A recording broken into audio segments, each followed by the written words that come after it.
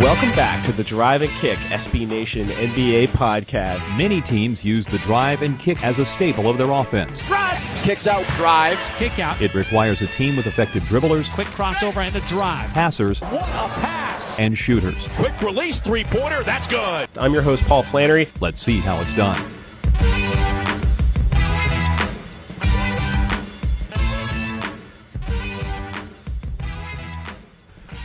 Welcome back to the Drive and Kick podcast, another playoff edition with my man John Gonzalez out in Los Angeles, where he has been witnessing the carnage of the Clipper Jazz series. It's well, we're going to get into this a lot, but like, Gons, this series is like everything that we thought it was going to be, just brutalist basketball. This series belongs on the East Coast or very late at night on the West Coast, one of the two.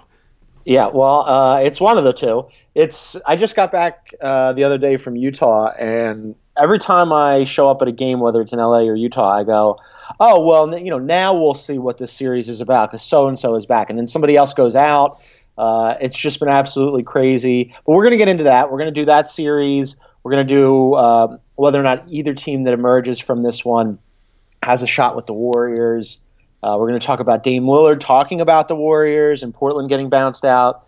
But we're going to start first with OKC and Houston. But before we do that, we want to thank everybody for listening to us. And if you wouldn't mind reviewing us and subscribing, that would be great. But OKC and the Rockets flan, it was supposed to be a marquee series because of the two MVP candidates, and it completely fizzled. It was a dud. Yeah, I mean, I picked the Rockets in 5. And I did that kind of thinking this was going to play out the way it did, which was every game was close. There were no blowouts here unless one's escaping me, right? Like every game was competitive, every game was close, and I just thought the Rockets had just too much stuff for OKC. That the way OKC plays, they might have had a better matchup against, say, San Antonio or someone like that, but they have, it's math, man. They have no answers for the three-point barrage that they were getting. And Houston's better. We talked about this last week. Oh, is Houston really that much better? And that's, yes, their supporting cast is better man for man than OKC's. So, like, on some level, I'm not surprised. On another level, it was like everything about the Harden Westbrook season was condensed and crystallized into these 5 games. Yeah. It's kind of amazing how this played out. Like, you're talking about how it was competitive, and it was, but at the same time, like, all 4 games that the Rockets won, like when it's coming down and like OKC is close in those games, there was enough of a gap where it was like, okay, like you said, Russ had to do too much. The supporting cast wasn't doing enough, and it never felt like, yeah, he pulled one out, but in a lot of the other ones, especially Game 5, it didn't feel like they were going to get there. I was watching it in. I never thought they were going to win that game. I'm watching it in the Clippers media room, and specifically to your point about the supporting cast and how they play. Like you and I, when I was in Utah, I texted you and I was like, I love Russ. I hate the way they play. Mm-hmm. And we were like sort of going back and forth about, do they have to play this way just to be competitive? And the answer is probably yes, but that's a massive problem because you saw it rear its head in Game 5, end of the game. Victor Oladipo, they're trying to catch up. They're jacking up threes. Victor Oladipo had a 3 at the top of the key, and it looked like he could launch it. And instead, he threw this wild cross-court jump pass to trying to hit Russ in the corner that airmailed it into the stands rather than just shooting it himself because he was trying to find Russ, because in that system, Russ has to do everything. And that right there was the principal problem. Like, if Victor Oladipo is supposedly your second guy, who, by the way, you're going to give over $20 million to next season and for the next couple of seasons, then you've got a massive issue because he isn't allowed to do anything and he hasn't done anything. Right. And so I'm fairly confident that Sam Presti understands all this. And that Presti understood, I'm being serious, and that Presti understood all this going into the season as well. Like, I don't think he deluded himself into thinking, okay, here we go, now we're coming back, this will be the team. They viewed this year as a transition year, rightfully so. They lost Durant. There really wasn't anywhere they could go in free agency. And let's be real about this. There weren't that many marquee free agents, but how many of them are like, yeah, dude, let me come to the charred, scorched earth remains of Oklahoma to try to pick these guys up. Now, like, Horford, who they dabbled with, was, he's like, Boston's on the rise. Let's go. So there wasn't a lot they could do. And to their credit, they didn't try to do too much. I think this is a Presti hallmark. We all like their trade deadline deal that got them some, whatever they do with Taj Gibson, getting McDermott and a first round pick was a nice little bit of business there. So I'm going to be really fascinated to see what kind of team they have next year. And the players on this team, the role players on this team that have been here before, excluding Oladipo, really were put in place to support Kevin Durant and Russell Westbrook. So, Robertson is an awesome defender, but can you have that many non-shooters on the court? So I'll be very curious to see which way they go here. There's a lot of elements to this, and I want to get into them all. But so since we're talking about team building right now, I think that's really important. Cap-wise, so I'm with you. I want to see what Sam Presti can do, but this would take a massive magic trick, dude. And when they went in and signed, they've got over $40 million. I think it's $43 million per annum committed to Steven Adams and Victor Oladipo.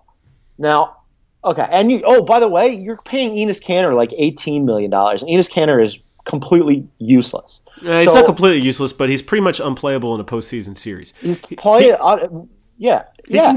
can help you get through the regular season, which is no small thing. But you're right.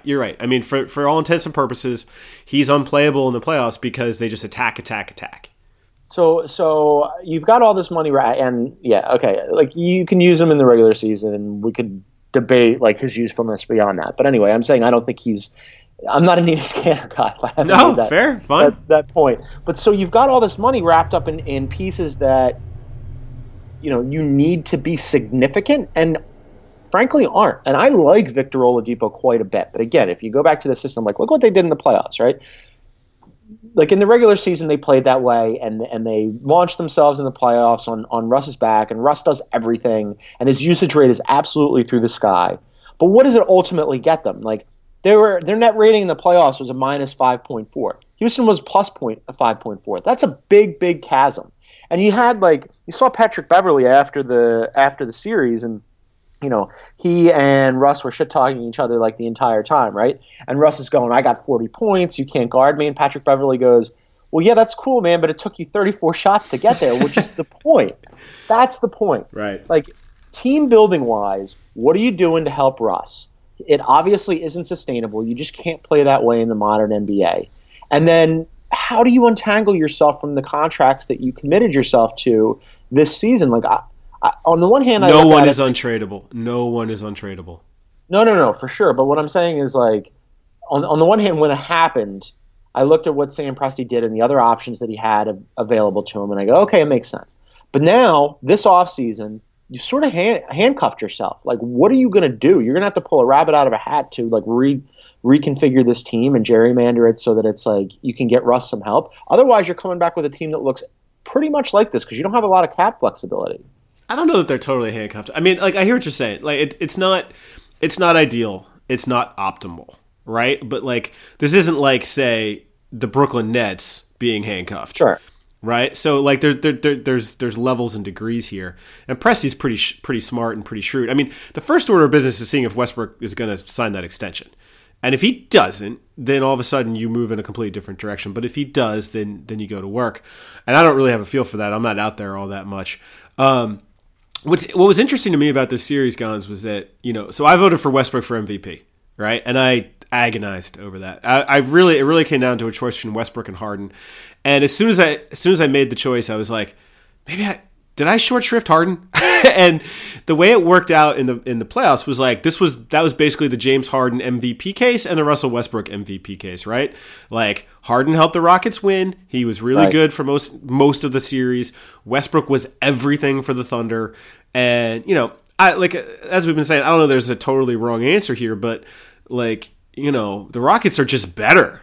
They're a lot better, significantly better. And honestly, I think that they will give whoever they get in the second round, I'm assuming it's going to be San Antonio, I think they're going to give them a series, a real good one. Yeah. I want to ask you real quick about your vote. Before I do that, though, the part that you mentioned about Russ's contract, so he played this really smart. Yep. So sure did. KD leaves, right? And he decides to take that 2-year extension. And basically, like, he would have been a free agent this offseason. So he delays his free agency by 1 year because next offseason he'll have the option to opt out, and he's going to opt out. And then he can figure out if he's going to stay or go, but either way he's going to get paid. But by doing so, by just delaying his free agency by 1 year, he gets to, like, see what Sam Presti can do for him. 2, and most importantly, he curries so much favor with Oklahoma City. If he leaves next offseason because they haven't put enough pieces around him, nobody's going to go, okay, well, this is Russ's fault in the same way they did with KD. Like, he did it really smart. Yeah, never underestimate fans' ability to hold a grudge. But as you know, Fair enough. But Fair yeah, enough. no, you're right. And I thought it was interesting because a lot of players have not done this, right? A lot of players have not followed the LeBron model. A lot of players have not, they've jumped at the first big extension dollars they get. If they wait a year, they could make like significantly more, and they're not willing to do it. And that's fair. It's their career. It's not ours. They should do what they feel like is best. But yeah, this was really smart by Westbrook because he didn't lock himself into a bad situation. Right. And he increases his earning power, and he increases his power. Basically, if he's like, I'm not doing this, then he kind of controls. He doesn't control it fully, but he controls the landscape quite a bit. Yeah, and the PR I just think it was really smart by him, even though, I don't see the sustainability of what they have in OKC and the way they play. It just doesn't. It just don't. Oh, I think they have to be significantly different. And I just don't know how they get there. Did the playoffs, in retrospect, like I was having this debate again with some of the other media members while we were waiting for Game 5. Did the playoffs change anything about our perception about Russ? It's not like Russ played any different or that OKC did anything different, and yet I came away from that going, oh, if I had a vote, and I was with you, like I eventually came around to Russ, and then he gets bounced in the first round, and like, if you could do it over again, would you vote for a guy who got bounced in the first round? See, I thought about that, and Ziller actually made a good point. I was talking about it with him before I made my selection. He's like, you can't vote based on how you think the playoffs are going to go. You just can't, because otherwise you'd vote for LeBron. Right? And so, the case for Harden was that he made a good team into an exceptional team, and the case for Westbrook was that he made a maybe mediocre team, if not poor, into a playoff team. Right? So, From that standpoint, it's like, it was not surprising to me, and I picked 5 mainly in sort of a gallows humor kind of way because I was like, well, I made the choice, and it's gonna come back on me now. So that was sort of how I played it. But and it's funny, a lot of people who didn't pick Russ thought this was going to go 7 for exactly the same reason. And so It just goes to show how people view the two players. I mean, I do feel bad for Harden because I feel like he earned it as much as Westbrook did. And, I'd like to say it wasn't the closing stretch that Westbrook put over the top, but I can't say that for sure. I'd like to say it wasn't the 42 triple-doubles because I'm above such, mundane things, but I can't say for sure because he got 42 triple-doubles. It's like, so, yeah, I'm that one I'm going to remember. It was my first one official, but I'm going to remember that one for a long time. I'm hoping for an easier one next year, a clear-cut choice. A clear-cut choice. Speaking of clear-cut choices, Paul Flannery, as we transition here. Yeah.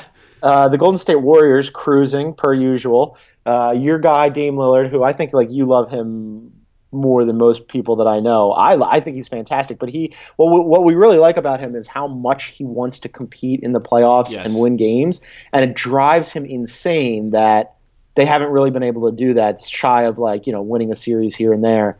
They didn't win a game in this one. They ran headlong into the Warriors, who just buzzsawed them. And afterwards, he said he was obsessed with figuring out how to solve the Warriors' conundrum, which pretty much brings us to a larger discussion about the West. Are we locked in here for the next however many years of just like them steamrolling the playoffs? Like, what would the Blazers or say whoever comes out of this Clippers Jazz series or beyond that, the Rockets Spurs winner, like, what do you do to solve the Warriors? Well, so a couple of things. One, I think the blueprint, such as it is Cleveland's, which is to have a bunch of guys who can switch defensively. Especially, by the way, you might want to have one of the best players who ever lived. Right. LeBron with a bunch of shooters around him. With a bunch of shooters. You better be able to score with them. You can't just try to like bludgeon them defensively because they'll still outscore you. You're really not going to make up the ground inside, although it's tempting, to just punish them inside because 3 is more than 2, and they'll do that. So the blueprint again is that like switch everything defense, jam everything up, be physical with them as much as possible, and then have one of the greatest players of all time make unbelievable plays with great shot making, et cetera, et cetera, et cetera. Obviously, there's not a lot of teams who can do that. I'm very curious to see if they match up with Houston, because Houston's approach is we are going to outscore you from 3. And I don't know if that's possible, but I'd be really interested to see if it is. Because nobody else can do that. Nobody else can shoots their volume at threes or has that many options. So that will be interesting. But I don't see how a lot of these teams match up. And here's the flip side of this. It's really about Golden State. So like, how is Steve Kerr? Because you said for years and years and years, right? How is Steve Kerr long term? What's the prognosis there? You feel like Andre Iguodala, how much more does he have left? He's so important to them. So yeah, I mean, sure. I feel like everything in the NBA right now is really on a year by year basis, especially with injuries.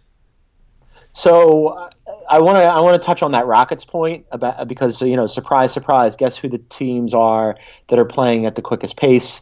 Golden State obviously was first. Portland, because they were in a series with the Warriors, were also playing super fast. And then in the West, the next quickest pace is the Houston Rockets. So they're going to do what they've done all season, which is go really fast, get to the rim, shoot threes, take as many free throws as possible, and they're going to play that. As many free throws as possible. Oh my God, I forgot. Watching Houston in the playoffs is like it's dude. That. I know it's weird, and I know people other than me hate it. I kind of like that skill set. I'm not saying I like to watch free throws, because who the hell likes to watch free throws? But the ability to get foul calls is a skill. Like in the same way, like some teams are really good at pick and rolls, or some teams are more dominant on the glass, or whatever. Like some teams are really good 3-point shooting teams. They have a skill. They have a lot of guys who are really good at getting to the line and converting there, and that's not enough. So yeah, and I feel like we need to make this point, because I think one of the things the NBA has got to address in the offseason, right? Like we haven't seen a lot of the hackathons that we have. Thank God. I hated that. It's not basketball. It's garbage. But they really have to figure out a way to officiate the 3-point line, because it's gotten out of control. Guys doing their moves where they just they throw something up and they flail, or if they feel any kind of contact, they're throwing some garbage up at the rim. Like, to me, that's not basketball. And I feel like there ought to be a way to sort of make a point of emphasis, clarify these things, kicking out the legs and falling. I mean, it's absurd, and it's I don't like watching it at all. I'll even save my rant on the block charge thing for later. But I really feel like if they were to clean up because the 3 is such the NBA rules were not designed for the 3-point shot to be this prominent. At some point you got to evolve with it. I've seen Chris Paul in this series, and I don't want to get to them just yet, but I'm just about this specific topic of conversation. I've seen him in this series at least twice, maybe 3 times, where he'll swing his arms down and up so that his defender, who's guarding him in front, is just playing normal defense and not reaching. But Chris Paul will make it look like he's reaching and collide his arms on an upward swing, and he'll get a foul call on a 3-point shot, and it drives the Utah team and fans nuts, and with good reason. But also, like you said, it's the rules, so you either have to change the point of emphasis, or it's going to continue like this. Do you think, as we look at, just to get back to this Warriors part here, you look at the Portland Trailblazers, who had to play really fast with the Warriors, and it didn't work even a little bit. Do you think the Rockets, or whoever comes out, the Jazz don't play that way, right? The Clippers do, but I haven't beaten. You know when the last time the Clippers beat the Warriors was? Was it take a guess? Was it in the playoffs when they won that series, 3 years ago? The last time they beat them in a single game was Christmas of 2014. Ooh. It's been they're on a 10-game losing streak to the Warriors. So I think whoever comes out of this series gets absolutely hammered. But can you beat the Warriors playing fast? I don't know. Utah would be interesting too, just because like that is also the other style thing. Utah is sort of like the modern day. They're not quite similar, but they remind me a lot of like when Memphis was getting going. Like they're going to bludgeon you as best they can, and like that to me would be interesting too to see. Like I don't think they have enough to beat them, but I bet they could soften them up just a little bit, maybe. I'd be a little worried about the Clippers. I've always felt the Clippers like physically matched up with Golden State in a decent way, but I would be nervous about them without Blake. I don't know, man. You're closer to this than I am. The Blake thing is weird. Go ahead. Let's get into that. Blake. So I just wrote a big piece on the Ringer about the Blake injury, the latest one, and like how it affected them and what happened over the weekend in Utah. And it was like, on the one hand, you go, okay, it's not surprising it's the Clippers, but to see them talk about it and to see how like deflated and devastated they were, like obviously there was a psychological blow there. And they come out in that next game, like the very next game, after having spent, Saturday being off and talking about Blake being down again and what they were going to do. They come out on Sunday in Utah and they were playing really well right up until like the last 10 minutes of the game when they absolutely cratered. And they just didn't have enough offense. And the way that, like, I'm with you. I think Utah I definitely don't think Utah will beat the Warriors by any stretch. But could they win a game or two because of the way that they play and like getting Rudy back and they're like more physical? Yeah, they maybe could, because like, what I've seen them do since Rudy came back, and Gordon Hayward, who, missed game 5 because he had food poisoning and had to get IVs. Gordon Hayward's been really good except for that one game that he missed. So I could see them like giving the Warriors a little bit of a matchup issue. Like when Rudy's out there, Draymond's amazing, but what do? You're still small at that point. Yeah, you try to spread them out, I guess. I mean, by the way, have you ever had food poisoning? I have. One time it was the death. I've had it. God, I think I've had it 2 or 3 times. Yeah, I got food poisoning at a journalism awards dinner in Philly. That was your award. Brutal. That was my reward. Second place in enterprise writing. But anyway, so I think with Utah, they are susceptible to a small team. I mean, I saw it twice when they played the Celtics. Celtics just went ultra small against them, just spread out the court and just bombed away, and they had a really tough time keeping up with them. So I imagine that would be a similar scenario. You remember when Memphis took a 2-1 lead on Golden State a couple of years ago, and then they were like, let's just play small all the time and run them off the court, and that's what they did. So I imagine that would be the same kind of blueprint, but it would still be an interesting stylistic clash, I think. Well, especially because the Jazz have the best player in the series, ISO playoff Joe Johnson, dude, who has been zombie Joe Johnson has been resurrected. Like, what the hell is happening with him? Have you been paying attention to that part? I love Joe Johnson. He's gone from like overrated to underappreciated to kind of like a cult hero, in his later years. Like, there's literally nothing that affects that guy. And you kind of want a guy like that on your team in the postseason because, like, nothing gets to him, man. Nothing gets to him. He actually, after he basically won 2 games for them, he won 1 and 5 for them. And to hear him talk about it afterwards, where he was just like, meh. Like, he was like, yeah, I try to get to my spot on the floor and I jack up some shots. And I'm like, all right, man, like you were really bad there for a while and you were arguably like the worst contract in the NBA. And now all of a sudden you come to Utah where they use you for much of the season as your like fill-in 6-man, fill-in starter because they had so many different lineup changes because they had so many different injuries. And now all of a sudden you're playing your playoff hero ball. Like, it's crazy to watch. It really has been fun. What's amazing about Joe Johnson, by the way? Like, I don't know all the stories because I wasn't around then, but when he came into the league, Pierce and Antoine were on the Celtics, and they destroyed him. Like, they tried to, like, because that's what those guys are like, especially when they were younger. They were merciless, and Joe never really fought back because he's just not in his mindset, which is one of the reasons why they traded him back in the day to Phoenix. And to see him kind of code through that could destroy a lot of young players. And his response was just to have no response. Yeah, that's Joe Johnson. He just, I'm just going to go out there. It's been really fun to watch. He's been one of my favorite storylines of this series. Real quick before we go on to the Eastern Conference and the Cavs, we talk about this all the time with the Clippers. I'd be shocked if they get out of this series. Even if they do, they're going to get absolutely hammered in the next round. What do you do? I mean, like, so, and I know that this is the same hand wringing that everybody does. But like, I for a while, you were like, we're never going to get rid of these Clippers, right? And I was like, yeah, somebody's got to leave. They've got to get rid of somebody. They got to change it up. Whatever. If I was Chris Paul, I wrote about this in my piece. I would be thinking to myself, he in this series plan, he passed Kirk Heinrich for most playoff games without a conference finals appearance. Jeez. That's a list you do not want to be on, and Chris Paul definitely doesn't want to be on because he's a maniac. Go ahead. No, I was going to say, like, if I was Chris Paul, I might think about leaving and going to the Spurs or something to chase a ring. If you're the Clippers, though, the more I think about it, like, even though you'd explode your salary, like, what options do you have? Well, you're totally handcuffed. I mean, I don't think they have any options. I think it comes down to Blake, and I'll explain this way.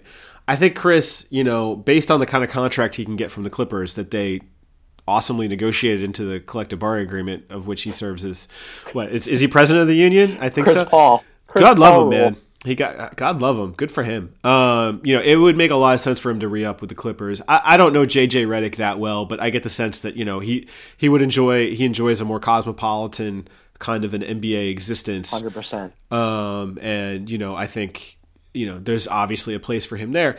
That it really comes down to Blake for me. I mean, you got DeAndre, that, but that's a hard one. It's really hard. My sense has always been that the Clippers will keep the Clippers together for as long as they can, but it's up to the individual Clippers to agree to it. And if one of them flips, then we got a different situation. Yeah, the individual Clipper component is obviously, like, there's so many variables and so many different things could happen. Like, again, if Chris Paul wakes up after this and goes, I got to get out of here, I got to go to the Spurs or somebody, that changes everything. Then everything changes. But from just the Clippers' perspective, like, I think there's this sentiment, in LA / around the NBA, like, one of the Clippers just going to blow it up and reboot. But I look at it and I go, okay, Steve Ballmer paid a lot of money for this team. They are in LA, and you can't. Like, if you were going to just sort of, like, move a piece around or two and try to make them better by, like, bring back Chris Paul but not Blake Griffin or something, you're not going to find better options on the market, right? You're not going to be able to, like, refix this thing by yourself. Right. As opposed to just going, we already have two superstars available. The Griffin component to me is about his health. Right. And that's not insignificant. The other issue that you have here is that the basketball operations are run by the coach. And coaches do not want to take, unless you're going into a situation like, that you're starting over from scratch and you can do it your way. Like, coaches are not really into this for the long haul, right? They're not into a 5-year plan. I mean, look at Stan Van Gundy Detroit, which was basically about, they had to hit rock bottom, but like, he immediately started signing guys to above rate contracts, and now they're totally locked into a 44-win team. That's sort of like the classic coach model MO there. And so, I love Doc. He's awesome. He's been great to me, but I would not want to base a rebuild around Doc Rivers, because I don't think he's in it. I don't think he'd be in it for the long haul. I am 100% with you on everything you just said. If I was going to change something about, because again, I look at the Clippers and I go, all right, the one point that Doc made was, it's really easy from the outside to blow everything up. Sure. And, Utah, kept John Stockton and Karl Malone together, and they never won it, but they did break through and they made it to the finals. They and, had a good for them. They still had a chance, right? And this is what I was saying about, like, where are you going to get better players than Chris Paul and Blake Griffin on the open market? You're just not. So if you want to, like, be in that tier and take another shot at it, I get it. The one thing I would change 100%, you can't have Doc Rivers running your front office. Like, he's the coach front office conjoined model doesn't work. I like Doc Rivers quite a bit as a coach. I like him, like, his players like him, and like you said, he's been good to the media, good to me. Like, I would keep him installed there, but you got to bring somebody in to run this thing and figure out how to, like, give them a little bit more off the bench, because beyond Jamal Crawford, like, when Austin Rivers goes down and then comes back and you're, like, super excited about it, that's glaring issue. No, it's a glaring issue. It can work. It works in San Antonio and has for a long time, but that's because R.C. Buford is empowered, right? And I'll be curious to see if it works in Minnesota to see how much room Scott Layden has, if much at all. I'm curious to see what happens in Detroit and a few other places. But yeah, it's a really dangerous model. The ones that make it successful are the outliers. It's like, if we could just be like the Spurs, good luck. Yeah, that's the point. Like, if you're gonna go, well, it worked in San Antonio. All right. Yeah. Like, I'm just not buying that. Right. So that's more stuff to monitor. All right. Let's get into. You wanted to talk real quick about the East, the inevitability of the East. Yeah, the Cavs are back. You know what though? I don't think the Cavs are back yet. Like, they won every game. They needed a phenomenal LeBron performance to come back and win Game 3. Their defensive issues are still very prevalent. Right. Indiana had nothing for them, and so I'm curious. Now, Toronto has sort of gotten itself back on track here. I don't think Toronto's going to beat them. Everyone, calm down. Don't at me on this, but I still think Toronto can give them a competitive series if they can get through. If they could get rid of Milwaukee quickly and not have to go to a Game 7, they can rest up. They'd start on Monday. I think that would be an interesting series, but. Man, the East is so freaking weird. And, remember last week we're like, the Celtics are totally screwed. There's no way they're coming back with a 2-2 split. And I'm going to a Game 5 later tonight on Wednesday, and it's 2-2. And the Wizards are the second best team in the Eastern Conference, and then they lose 2 games in Atlanta. Right. The East just can't get out of its own way. And so I don't know if we're going to know enough about the Cavs until the finals. I want to. So... All right, so about the Cavs defense, I just want to bring it back to a point that you made about the Warriors and the Rockets and how, can the Rockets just play super, super fast and out Warriors the Warriors, if that's possible. The Cavs defense, as we all know in the regular what did we say they were? They were at the bottom of defensive ranking in the NBA, going into the playoffs over the last couple of weeks. Against Indiana, it was almost like they didn't care. Right. I'm not saying that they weren't trying to play defense, but it was, we can and we will just crush you offensively. And they did. Right now, in the playoffs, as we record this, top team in the offensive rating category, the Cleveland Cavaliers. You've got LeBron and a bunch of shooters around him. So is it even possible for anybody? It's obviously possible for the Warriors to match that. Is it possible for anybody in the East to play that fast and score that much with the Cavs? I don't know. I mean, yeah, I'd like Washington in that equation, but their bench just gives me the freaks, gives me the shakes, and like I said, Toronto's got some ballers on that team, but they just can't get out of their own way either. By the way, are you shocked at all that they could lose Game 3, Toronto, by 1,000,000 points? And then win the next 2. I'm not. No, but I'm also hoping.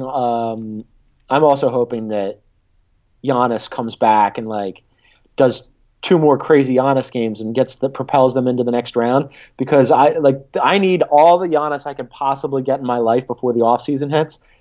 That guy has been such a revelation, not just this season but in the postseason. I love him so much. And to the same point that you just made about did it surprise me that happened with Toronto? No. But if all of a sudden it flips again, would it surprise you?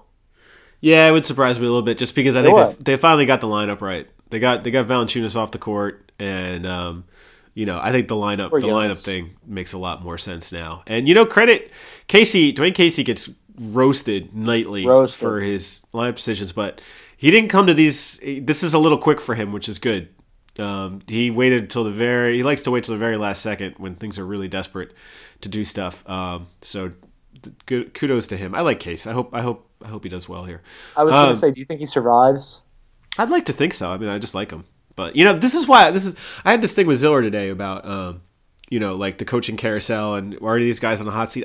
I know it's part of the game. I know it's part of the discussion, but I hate talking about people's jobs. I just really do.